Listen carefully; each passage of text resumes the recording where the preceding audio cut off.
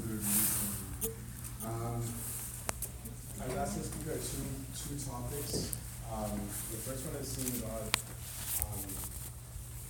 with an emphasis on service, but because the overall is in suffering. The second topic is not how do I see God in suffering as much as the importance of suffering in the life of a servant of Christ. I'm going to show you his kindly suggested text that the work done is excellent. From St. Gregory Nyssa, like Moses, of the cloud of darkness. So I'm going to use kind of as a foundation of what we're going through. If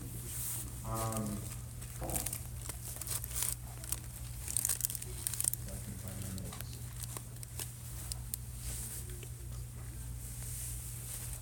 So, many people, including servants, actually complain that they don't see that. Many people feel that the image of God is actually not clear to them, or where God is in different things. And consequently, if they can't, it gives them some anxiety or gives them some worry. This is a good place to be if it worries you. If it doesn't worry you, then that's not a good place to be. Unfortunately, though, there are also many people who think they are seeing God, and they're not. And that is a big problem. What they might actually be seeing is not God, what they might be seeing is actually themselves. And so they are actually projecting themselves and their opinions out in their service, and they speak boldly in the name of God with their own thoughts and words and opinions. This is very common in the service, and it's actually extremely dangerous in the service. And you'll hear it in different ways. Jesus would never say that. And actually maybe he said those exact words, that's happened before. Or he would never, ever, ever do that. And it's like, actually, yes, he would. Why? Because you don't want him to do that, or because you think it's wrong, or because you wouldn't do that, and that doesn't make you right. Or there's no way the Bible would say something like that or mean something like that. And then that becomes a big problem, because when that gets contradicted, and it will, because truth always ends up being manifested, then you have that either that servant or someone that servant taught could end up with a crisis of faith. Because they're like, no, they told me that can't be true. That never happens. This is not the mind of God. This is not what the Bible says. And then somebody comes and says, actually, it does. And then it becomes a real problem for that person. And sometimes it's actually a person projecting their own psychology. So, for example, somebody who, I'll give an example. My dad would go nuts when I would, like his rigdi, when I would shake my leg. If he was on the phone, he would like go crazy. He'd put it down, like stop. It's one of the things that drives him crazy. So until this day, when I shake my leg, I get nervous. Like I'm looking for someone who might yell at me. I'll try and speak louder. So until this day, I get very nervous when I shake my foot that someone's going to scream at me.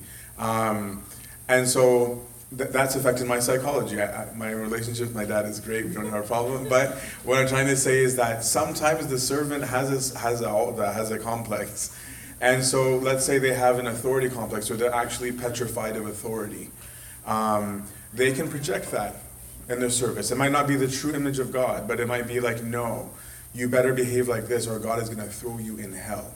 And if you do this, then God is going to do this and this and this, because that's their view, right? That's how they see God. Regardless of how right or how wrong that particular view is, that's what can come out. Another person, right, is their image of parenthood is like al-hanan wa dala, and it's like, you don't need to do a thing. Jesus loves you. Just give me a hug. And that might work for like 1%, but it doesn't work for the other ones. Like, yeah, I still have a debt. But there's ways that we project an image of God, and we see God because of something. Not just our parents. It could be friends. It could be crises. It could be a whole bunch of things. So again, this is really important for you to question: do you really see God, or do you just think you are?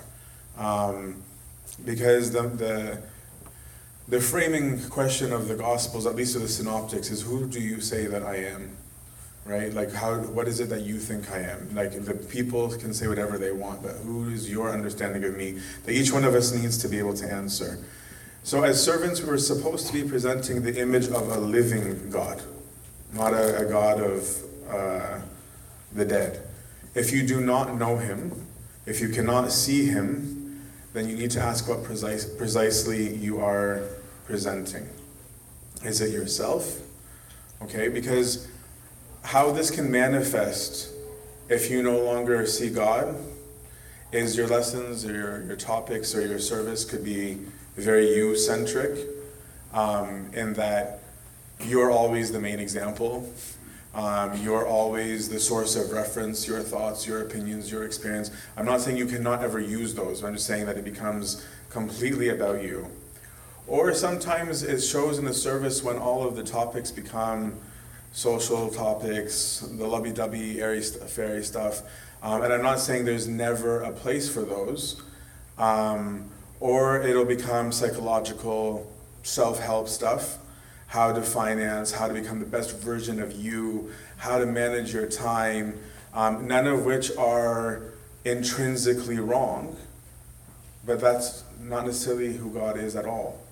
And sometimes it's a manifestation because I don't know. So I can only talk about things that I know, and I only know how to talk about these things. But that's a sign of weakness. If that's the whole core of the service, then we're not presenting God.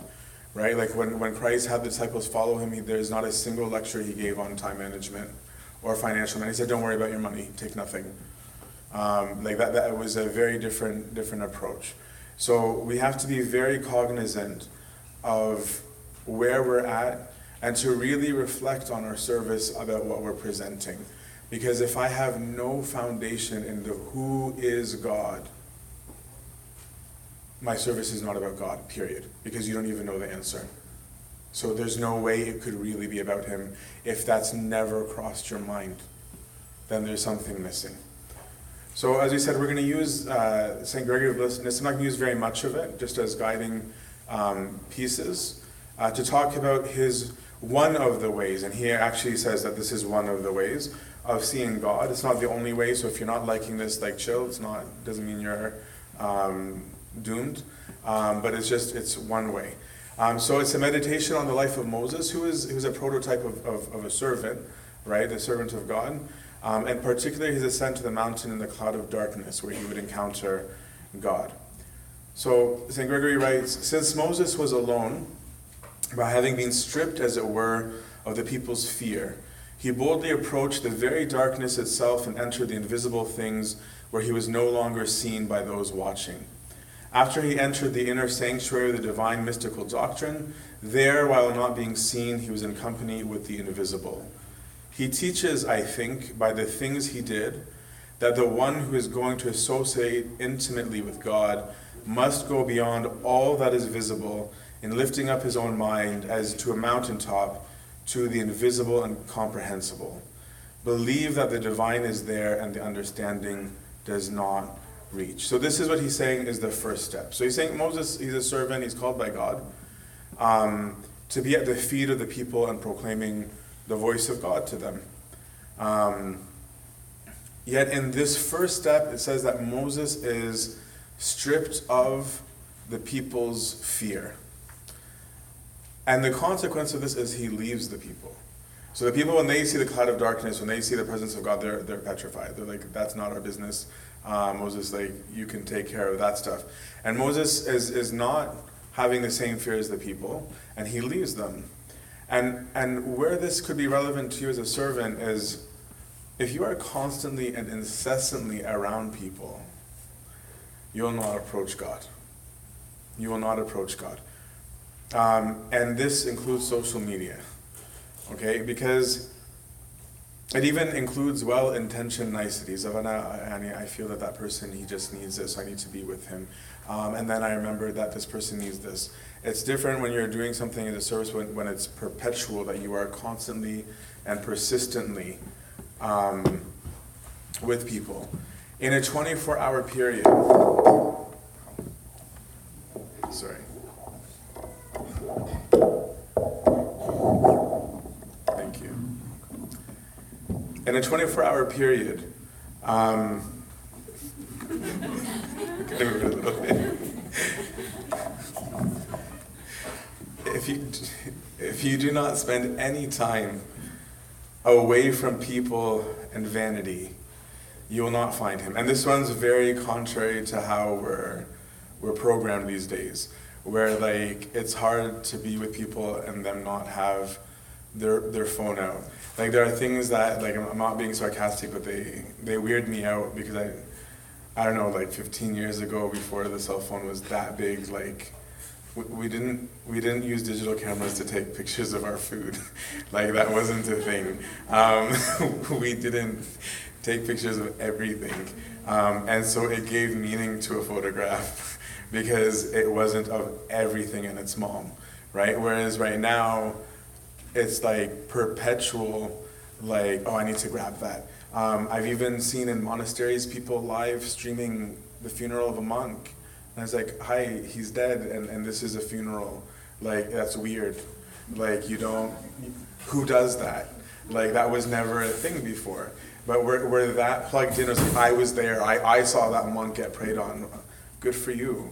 Where is your internal like meditation on it, or are you living to talk to other people about what you saw and how exciting it was, and put 500 emojis on the picture? Because if that's what you're doing, where's God, right? Like your mind is consumed with the social reaction. And so if you're with the people all the time, obviously we're social beings. So I'm not saying lock yourself in a room and pretend you're an anchorite and you're not, right? But you also, the other extreme of perpetual dialogue is not a thing for a servant. And if you're not able to detach from the people, it means you don't have an intimate relationship with God. Okay? It's like I don't know if you've met people who have a deep relationship one with another, or if you have one with somebody, where those people are the ones that can say things like, oh, we cannot talk for a year, and when we get back together, it's like nothing changed.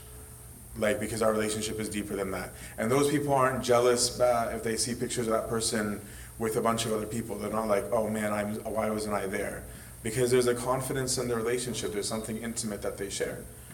But when you don't have that confidence, if your relationship with people is always only within a group, it means you don't experience a personal relationship with anybody. And that means you only know them in a group context.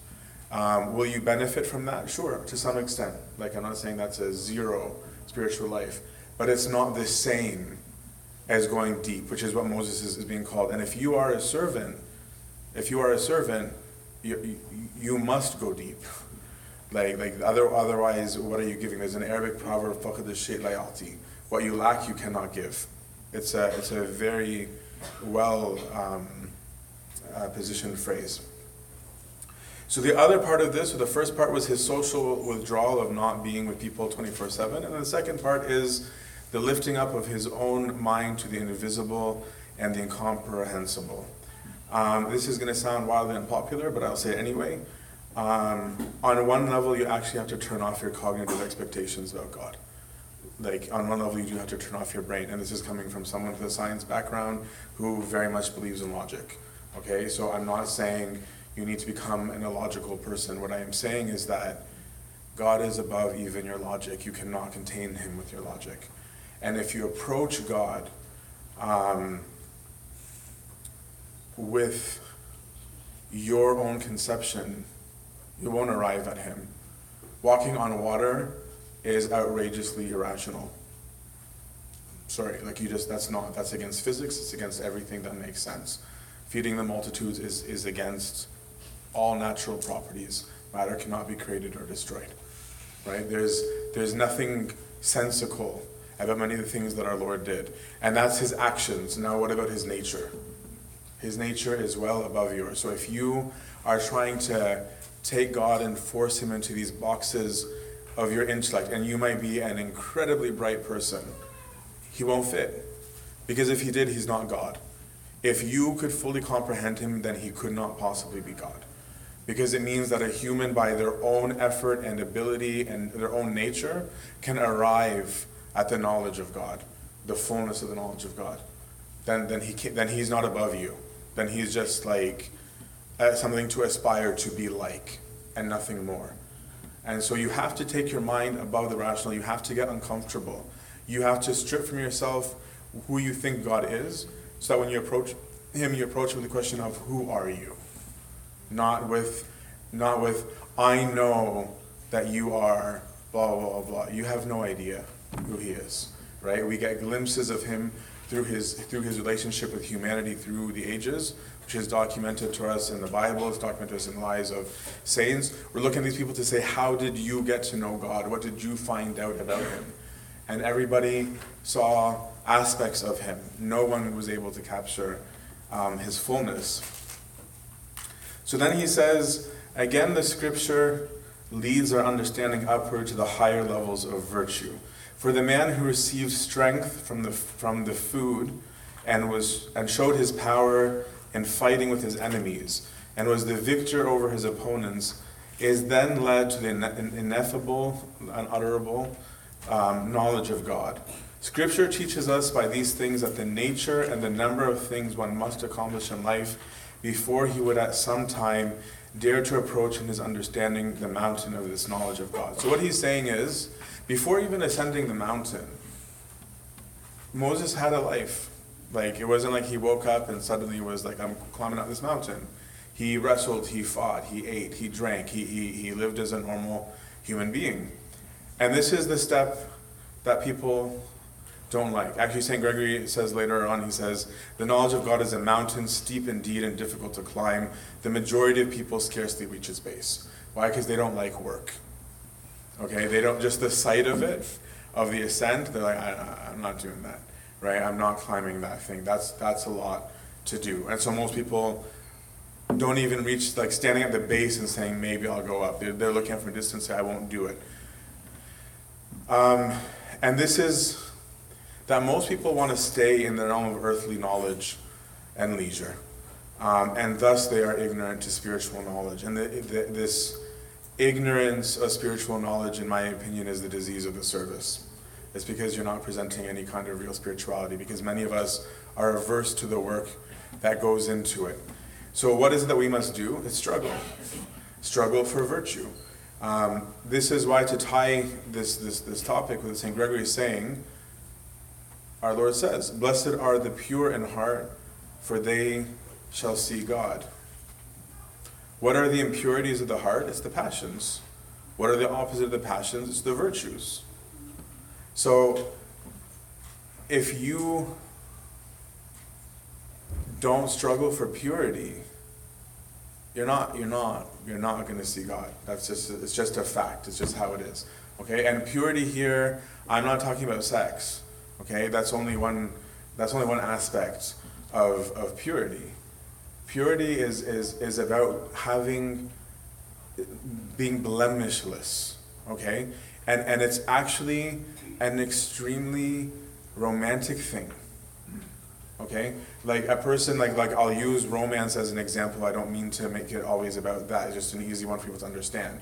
But I can view monogamy or fidelity to one person as the most annoying requirement ever. I can. And be like, why am I stuck with one? Why can't I love everyone? Right? Like I can have that mentality, but I can also look at it and say, I value you so much that I prize you above the whole rest of the world, all however many billion people that are there. There's two ways to view at it. One is very romantic, the other one is laborious. And so it depends on your disposition about how you view it. But purity, if you will, I like using this analogy. This is not clear, but imagine if this was a pure glass, pure crystal that you can see right through, and the water in it is completely pure. That's purity. And what ruins purity is anything that you put into it.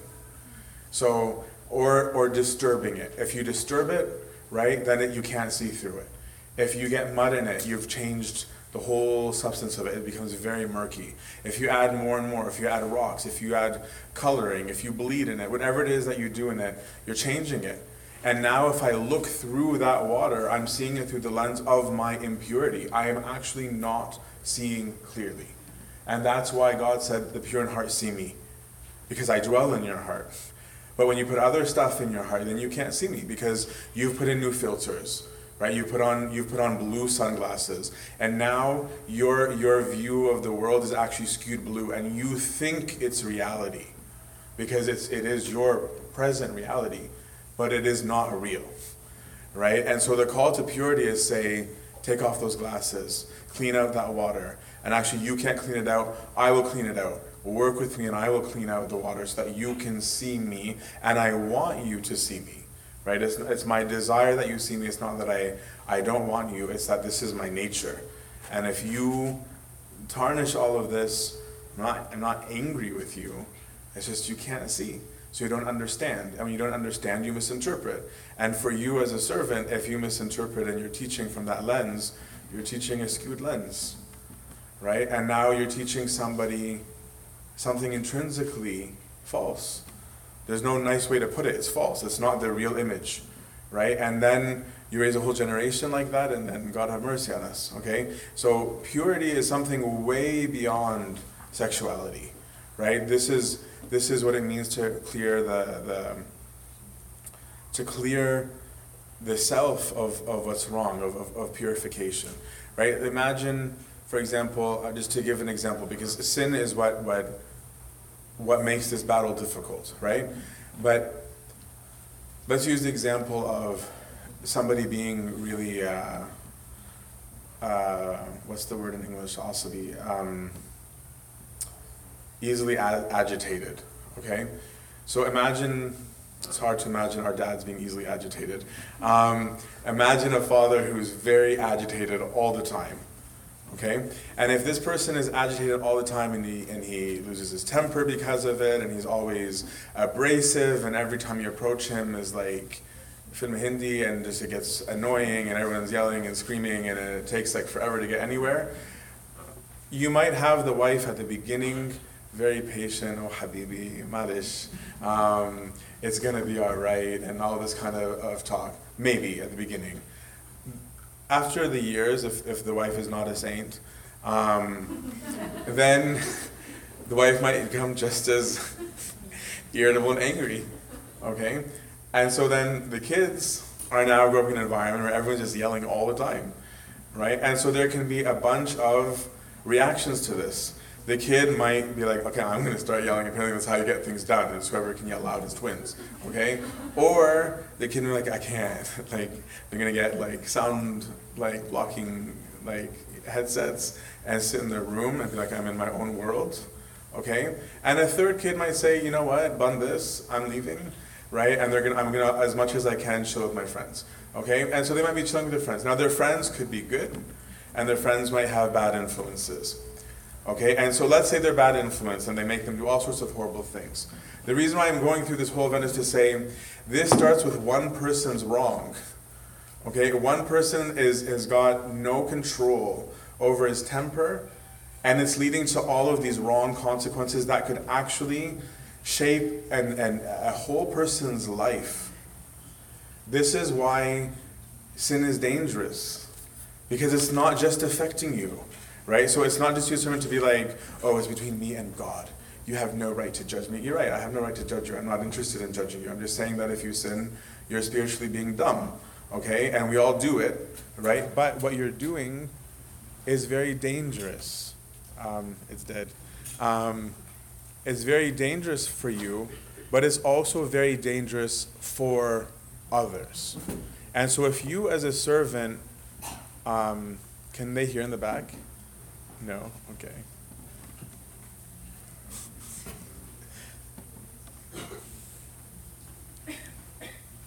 I'm just not good at yelling.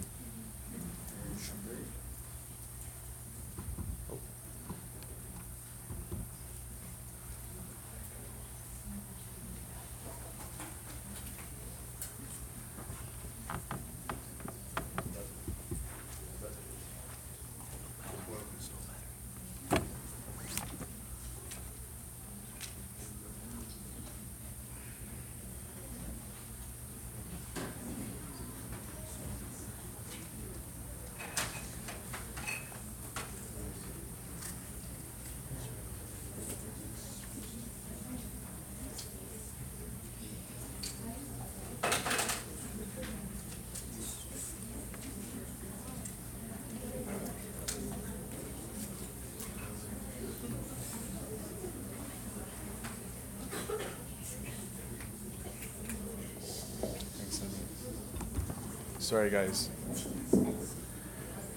My bad. We're live. And so sin is it's not personal. You can't just say it's personal. There are personal sins. I don't want to be a total extremist. There are things that maybe I do only in private. But what I'm saying is that even what I do in private is actually probably affecting people, because my sin blocks me from my ability to interact with God, because the Spirit is the seat within ourselves through which we dialogue with God. And so when it's sick, and I'm going to get into an analogy to explain that, I'm going to not be as connected to God. So it is going to affect my service, because I'm actually not in a good place. Imagine, for example, when there's someone that you love but you have beef with, right? If someone comes to talk to you about that person, you're going to be a little reserved in your speech during that period because you're upset by what's going on, right? And it's not that you stopped loving them. It's just like you're going to see that heaviness in the person when they're speaking, where even people will pick up on it, being like, I don't know what's going on between you guys, but like you can fix it, right? So the analogy that I like to use is the microphone, which is convenient. Which is what is a microphone for? Sorry? Amplifying sound. Okay, it has a purpose. Okay, just like human beings, we have an identity. It's the image and likeness. Okay, now if I decide, and I'm permitted to decide, that I would like this microphone really to be a gum holder, and I start stacking my wads of gum on it, what will happen? It won't function, right? Underneath all of the stuff I'm shoving on it, has the essence or the substance of the microphone changed? No, right? And so sin is putting the gum on there. Repentance is removing it, and to stop putting more gum on it, right? Or just saying, I was mistaken, I shouldn't do that. And when I sin, what I'm doing is actually inhibiting the Spirit, the Holy Spirit, and I'm also inhibiting my human spirit. And as I said, the Spirit is the mode of communication between the human and God. And so the more I inhibit the Spirit, the less that I will actually access God. It's like if someone is physically ill, they don't long to do certain things. If you're on TPN, if you're on like nutrition by like IV, okay, and you're on the verge of dying of starvation, like the idea of running a marathon in the morning is not remotely appealing, right? Unless you have a death wish. But like no one's gonna be like, oh yeah, man, like sign me up. It's gonna be like, are you kidding me? Like if I can sit up on my own, I'll be happy, right? And this is what's happening with our spirit. So that sin is the illnesses of the spirit. If I'm very ill, I don't have a desire, right? This is why in our more functional spiritual periods of our life, you're like, man, I was actually excited about liturgy. I was actually excited to pray. I was actually excited. And it's nice to have those tastes to know that it's possible to like Higbeya, right? But then you have all these other periods where you're like, I can't stand this. These are the fluctuations of health. But worse though is if one lives unhealthily, in an unhealthy way, for a long time. That person might forget what health is even like, and eventually has no thought or interest in pursuing health. I say worse because even though the person on TPN is in a dangerous place, that person knows they're in a dangerous place, and they're getting treatment so that they don't die. So that person can be restored to health. But the person who's slowly dying and doesn't know or care, that person's forgotten that objective health even exists, right? So imagine, for example, like if, this is not hard to imagine anymore, but obesity becoming the norm, like if that happens for many generations, it might be completely forgotten what it means to be not obese, right? Like it's just the memory is just not there. It's like, no, this is how everybody is. Like that's all there is to it.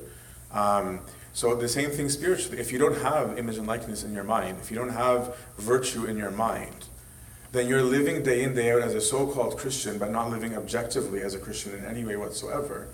and you're not healthy. You're not spiritually healthy. And so what you're teaching is from the lens of illness. And you might even be ratifying illness, right? I've met servants who are like, I'm not going to be fake. I'm not going to hide that I go to like the hookah bar. And I'm like, oh, that's scary. Like, not because I'm like, yeah, man, hide. It's to say that you don't have a problem with the concept means you're numb. It's a sign of something deeper than you realize. Like, it's not about whether or not you're so bold and so authentic that you're not going to present this false image of yourself. It's that you don't care that yourself is ill and that you want to present an ill model to the people and say, this is fine because Jesus loves me. Factually speaking, you're correct. He loves all of us. But he definitely didn't say that everything you do is correct. And he never said to any sinner that he encountered, you be you. Ever. Right? He said, yeah, I love you, I forgive you, go and just don't do it again. He never said, he didn't say the Samaritan woman, as we read on Sunday, way to go, you told the truth. And since you told the truth, you keep living with that guy. That's a great idea because you're honest. Like, if that's what it was, we're like, then this is a really easy religion. Like, it would be great. But that's not, unfortunately, how it goes. And so the more I inhibit the spirit, the more diseased I become, the less I'm going to be able to access God. And like I said, this is extremely dangerous for servants, and consequently for the whole service, and consequently for the whole church. You must see yourself in the context of the whole church, because we are all participating in creating spiritual offspring, all of us. And so if we are ill, we're creating generations of ill people. Okay, we have to be very aware of this. Every servant must ask him or herself how serious he or she is about pursuing virtue. Sometimes people tell me that their servants tell them that certain things that are wrong are not wrong, and that it's just an Egyptian thing. Sometimes servants are actively living, as we said, a lifestyle totally contrary to the gospel. And I'm not judging somebody for falling or for falling short. But actively living is completely different from actively struggling. Okay? Actively living in sin is completely different than actively struggling. We are all going to fall short, myself included. There's no way that we're not. Okay? But it's one thing to glorify and rationalize and justify my wrong, and another to say that I shouldn't have done that and I ought to repent. Right? Repenting not meaning beating yourself up and dumping ashes on your head. Repenting just means change of heart. It means I'm mistaken. I shouldn't do that anymore. That's all it is. It's not dramatic. It's very objective. If you want to be dramatic, go for it, but God doesn't demand that part. That's up to you. If you as a servant, as we sit here at the hookah bar, what are you teaching? Who are you representing? If you're living a sexually active lifestyle without remorse, without a real actual battle to leave it, not just a mental intention, then what are you presenting in your service? Okay, like I'm not a legalist. I'm not trying to make a point that servants aren't sinners. We all are. We do stupid things, right? But I need to ask, what is the disposition of my heart? Do I even think about virtue? Do I go to my spiritual father and ask for exercises on how to uproot the wrong that's in my life? I don't see many servants doing this anymore. Especially, I'm sorry, like, and I'm young, the younger generation. I don't see us as much going to our spiritual father and saying, I want to cease this sin and I need exercises. Right? What can I do to become more patient? What can I do to become more kind? What can I do to battle this sin? What can I do to uproot my temper? What can I do to stop talking so much? What can I do to stop lying or gossiping? What can I do to stop slandering my friends? Like, are we going and seeking to uproot the things that are wrong? Do I stand each day before God confessing, and then really truly strive each moment anew, right? Because you you start off by confessing to God. And if you're doing this daily, it's going to affect you, right? Like it's going to affect you when you stand and acknowledge the things that you're doing. If you reflect each day on what I'm doing right or wrong, then the concept of right or wrong is on my mind.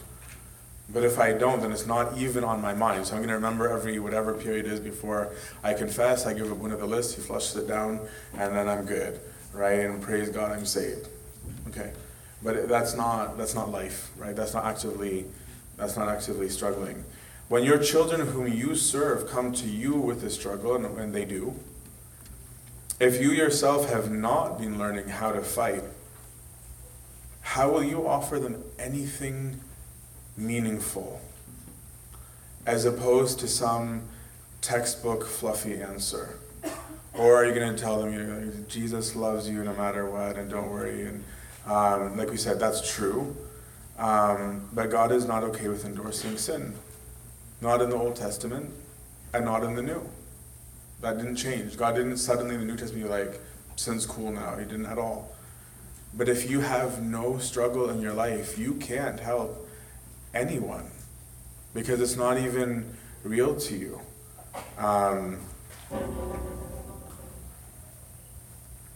When the leaders, the clergy, and the servants stop striving for holiness, they don't see God. Period. That's true for me, it's true for all of us. And in our blindness, we will raise generations of blind children who will likewise be blind, except for the grace of God. Because I do believe that any heart that's seeking Him, God's not gonna forsake. But it is this blindness in the service that leads the church to become an organization, and no longer a church, or a business, and no longer a church, or a culture club, and no longer a church. And this happens in so many of our own churches. I'm not even talking outside as though our church is immune to this. We are not immune to this. This happens. I actually think it's a bane of Orthodox churches more than it is other churches, because we're coming from motherlands, quote unquote. And so consequently, it is so easy for our churches to become culture clubs. And this is why we have these struggles between, is that an Egyptian thing or is that a Christian thing? Because they're all blended into one, right? And so if someone has long hair, it's Aib. If somebody has this, it's whatever, right? But if once we start doing that, which incidentally is what the temple had become when the Lord came, right? When the Lord came, that is what the temple had become. That's why the Lord couldn't stand the temple. The only people he ever clashed with were, as John keeps on referring to them, as the Jews. And when he means the Jews, he's not talking about every Jew. He's talking about the leadership of the temple.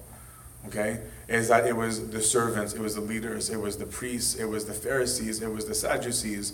These were the people who had completely changed it. Right? This is why Christ looks at them and he says, yeah, really, you're upset about the Sabbath.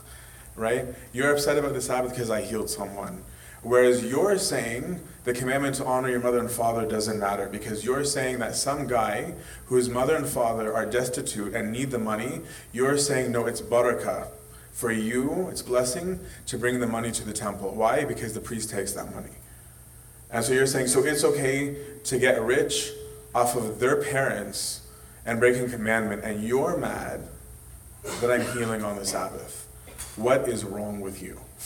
Right? This is the regular dialogue between Jesus and our Lord Jesus and the leaders of the church. But we very much become that as servants, right? Where we might be yelling and screaming at people for the most minute thing that they fall short in, and leave these gigantic things unspoken about. It is a sign that we became institutionalized, cultural, all these things. We have to be alert to these things. Are we working as servants to make sure that it is the house of God and not anything else?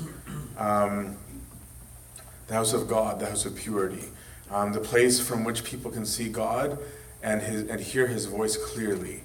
Okay, the Holy of Holies was called the Dubar. Okay, and like Mudabbir, and it was literally the place out of which God speaks. Right? And this is why Christ was saying that's not the temple. The word, Dubar, actually is synonymous with the word. He's like, that's not the word. I'm the word. I'm the voice of God. He dissociated the people. That's why I said there's no longer, as he said to the Samaritan woman as we said on Sunday, it's not the temple. It's not the temple. It's me. I am now the throne. You have to encounter this. This is about seeing God. If you don't encounter this, you need, who knows what you're giving out. To you as a servant in your own life, you must fight to uproot the thoughts, memories, and darknesses of the heart if you want to see God. Period. It's an absolute imperative that you have to. That's why I'm spending the longest time on this aspect, because this is the hardest part of the journey. This is the reason why Gregory is saying people don't make it to the base of the mountain. They look at it and say, I'm not doing it. It is in this stage that we will spend most of our lives. God will not be absent in this. So I'm not saying that you're not going to encounter God until you get there. But God's not absent, but it's in the same way that we see the benefits of health as we start progressing towards health, capital H. So let's use the example of someone, I use overweight a lot because I'm overweight, in the state that they are in, okay? They cannot run, okay? They physically cannot, not because they're not interested, it's not because they don't desire to, it's just not possible, okay? They can't do highly laborious things. We can't do push-ups or sit-ups the way some people can. So let's say that's the spiritual state of us, okay, as most of us are. But as we start, okay, with the diet, we might start to find a slight change of energy, right? And then slowly it might be like, oh wow, and now I have a little bit more concentration, right? And then maybe a few more weeks in, it's like, oh wow, I'm actually sleeping a little bit better, right? Then slowly they start losing some weight. Then they start feeling excited about that, right? But then they also start to lose weight. They feel the joy of moving more quickly, wearing different clothes, and eventually exercise does become an option, right? Where it's like, actually now I am able to do this now, right? And so at each stage they discover something new. And that new thing is not the entirety of health, capital H, but it's a characteristic of health.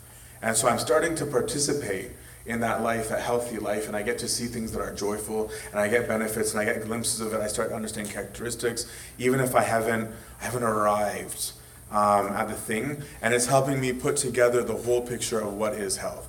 That is what happens in our spiritual life. So I might not arrive at the full knowledge and the full realization of God, which I never really will actually, but I won't even go into the depths of that in my state of sin. But as I struggle, I do experience God. God is present in it. God does reveal himself. God does show aspects of what it is to be holy, what it is to be in him, even if I haven't arrived at perfection. So it's not like until you have cut off every passion, and you have no relationship with God. Absolutely not. There is definitely a relationship with him at all steps throughout the way. The same is true in our spiritual struggle. Even if we will not see the fullness of God, as close as we are, we will have more and more revealed to us. And we also start to see the beauty and the purpose of virtue. Like the example we used earlier about anger. Of like, oh, it's not just because God doesn't like it. It's not just because it's not his character, but these passions cause problems. And so you start to even appreciate it in the same way that a person who might love fast food, if they've ate clean for a really long time, the first time they eat fast food after, they tend to get sick. And they're like, oh wow, this is nasty. But you didn't realize it before, right? It only happened after you cut it out. That's what happens with the virtue. You start to see that it's better for people not to be selfish. That it's better not to be angry. That is, you start to see the beauty and the romance of purity. Then you start seeing the image of God himself more clearly. Who he is, how he is, his splendor, his awesomeness, they're overwhelming. And this can only be described as spiritual sight, because it sees things that cannot be articulated. Like you won't even know how to tell somebody what you're seeing. Like you want to and you won't be able to. Like you can give analogies, but you won't be able to say, here's what it's like trying to tell somebody why you love someone so much. Like you can say some of their characteristics, but another thing like, oh well, I have those. Right, and I think, yeah, I don't know, I don't like you that way, right? But like, and they might even have them more than the person you love, but you can't intimate it. You can't say like for me, like St. Anthony's in the Red Sea. If they were to destroy that monastery and make it a garbage heap, that will still be a holy sight for me, and I won't be able to explain it to anybody, right? Like it's something intimate that you end up encountering. So this stage that, sorry I took so long on it, is the stripping yourself of the earthly, to put on the spiritual. What is from earth is earthy, as we read every Feast of the Resurrection. What is of the Spirit is spiritual. What you are doing is striving towards recovering the image and likeness of God in which you're created. It is your own soul that is doing the seeing, not your own eyes. Then St. Gregory says, when this has been accomplished, and the herd of irrational animals had been driven as far from the mountain as possible, Moses then approached the ascent. The herd of the animals now you can see as a symbolic of the passions of all that are unclean. Moses then approached the ascent to lofty perceptions. That none of the irrational animals were allowed to appear on the mountain signifies, in my opinion, that in the contemplation of the intelligibles, we surpass the knowledge which originates with the senses. So, when what we just discussed at length is accomplished, the person begins to know God by the heart. Contrary to so many people who, without wrestling at all, say, I just know him in my heart. I am not going to judge every individual, I just highly doubt it. If there hasn't been struggle, I highly doubt it. If there's been struggle, very likely. But if there hasn't, this lovey-dovey thing in your heart is probably just you. God said his spirit would not wrestle with man. Right? This is in Genesis 6, where he's like, I'm not going to fight you perpetually. So I will prod you, I will work with you, but if you are adamant on the flesh and not the spirit, I won't fight you. You can have what you want. I gave you free will. He respects your free will, and if your heart is not receiving of him, which is manifested, as he said, by showing love to him, which he said is by keeping the commandments, which he said is to be at the feet of everybody. He's like, then I won't live there. I won't live in your heart if this is not what you want. He will respect that you say you want him, but don't. But it's like someone inviting someone to dinner and saying, I really want you to eat, but actually I have no food in my fridge and I can't afford to buy any food, but I really wish you would eat.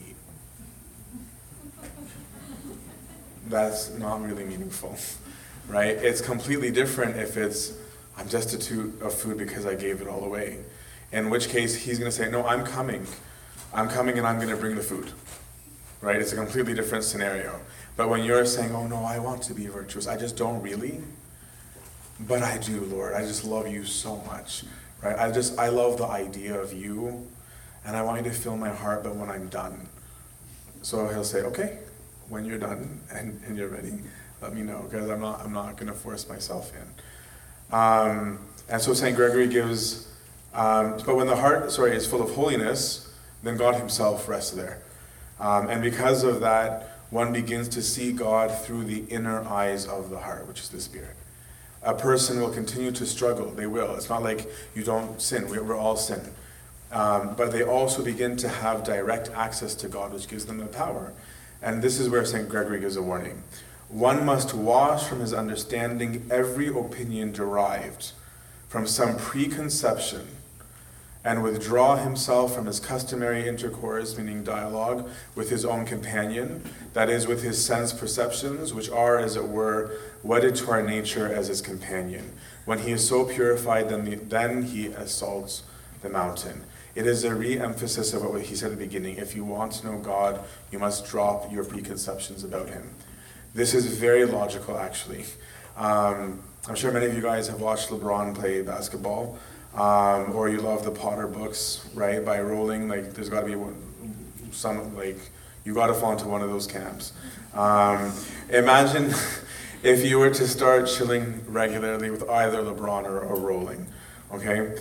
You may think you know them through their tweets or their court play or their public appearances, right? You might think you have an idea of who they are. You might have preconceptions about them from what you saw, and you might have biases from what you've heard from other people. You may also have assumptions about what it's like to be rich, or black, or white, or famous, okay? But as you spend more time with the actual person, if you were given that opportunity, if you only deal with them through the lens of what you think about them, or what you heard about them, you're actually not going to encounter the real person. So you're not really gonna get them, right? Like you just assumed what they're like, and you're dealing with them with that assumption, but you're not getting them actually. You have to drop all of those to simply enjoy the presence of that person and get to know them as they are. Ask them questions, listen to their responses, see how they react, see what they say, what they do. Then you're you're able to say, no, that's not what they're like. I'll give an Abuna Lazarus Antoni. I've known him since I was 17, right? So I know him very well. So when I read a book about him, I was like, this is not Abuna Lazarus. Like, it's a very good book. But I was like, this guy, this is not him, right? And so when I went to Abuna Lazarus, was years and years ago, I'm just like, yo, so like, you're famous, like you got a book. And he was like, what did you think? I'm like, I thought it was weird. And he was like, it was. He was like, he didn't really get it.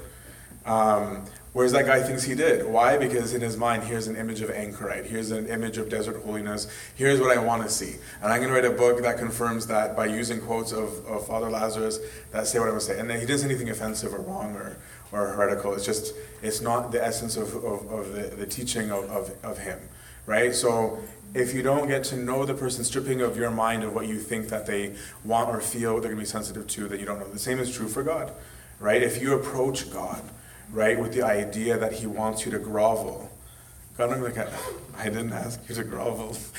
I mean, if you want to, go ahead, but this is not my demand from you, right? Or if you're standing up to pray, right, and you're just like using language that's not even yours and being weird, right? Like, then like you're not having conversation with him, right? Like if you're standing there and just be like, oh, thou the magnificent, and like getting into like your Shakespearean thing, and like all is your preface to be like, but like really, can you hook me up with my exam, right? I'm like, you didn't need the preface, right? Like you can use your own language and tell me what you really think, right? Like, but if you think that he needs you to beg for it to happen, you're imposing that on them. That may not be what he is actually expecting, right? So that's why you have to strip your preconceptions of him when you approach.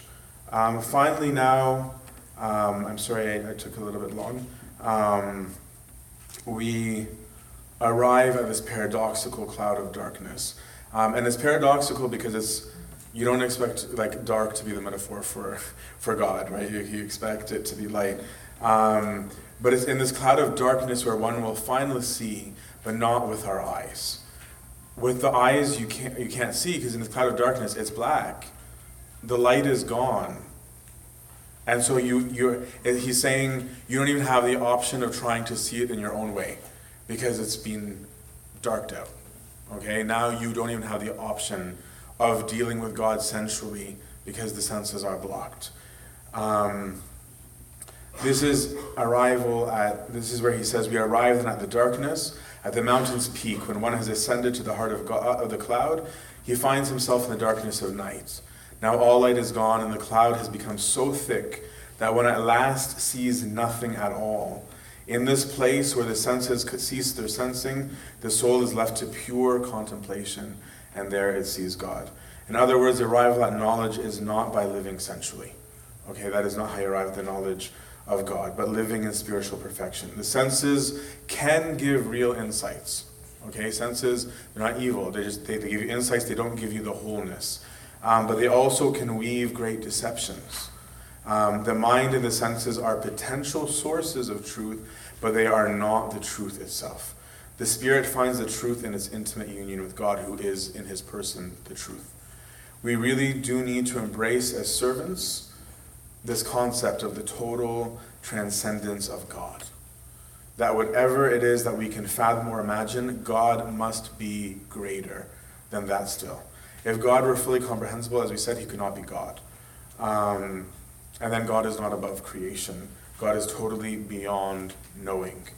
Only again, in being blinded by the senses, will one see God. You may get to know him in various ways, but this is how we actually see him. The work of spiritual progression toward this, of course, is what all we need. In order to do this requires discipleship. I always throw that plug in because it's necessary. Because you might be moved to work toward God and think that one fully comprehends or gets it, and then find major roadblocks, and then not know how to get past it, and then give up or get hurt, or worst case scenario is die, and that can happen. You can die on your spiritual journey. Most importantly, I hope that each of us kindles within ourselves the desire to see God, one from the heart, because God will grant our heart's desire without stripping us from that desire, because he is infinite. To end with a quote from St. Gregory on this: "Indeed, God would not have shown himself to his servant if the vision would have been such as to terminate Moses' desire. For the true vision of God consists rather in this, that the soul that looks up to God never ceases to desire him." May God grant us the sight and struggle to his glory, now and forever, to age of ages. Amen. Sorry, that was long.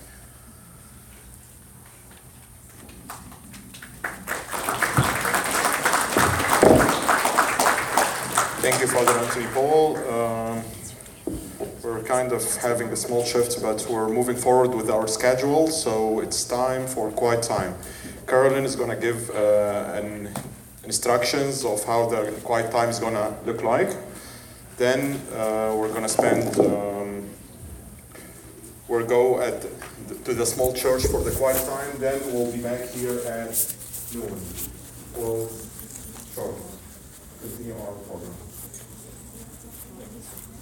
I just want to say something before we start. I want you to surrender your day to us. So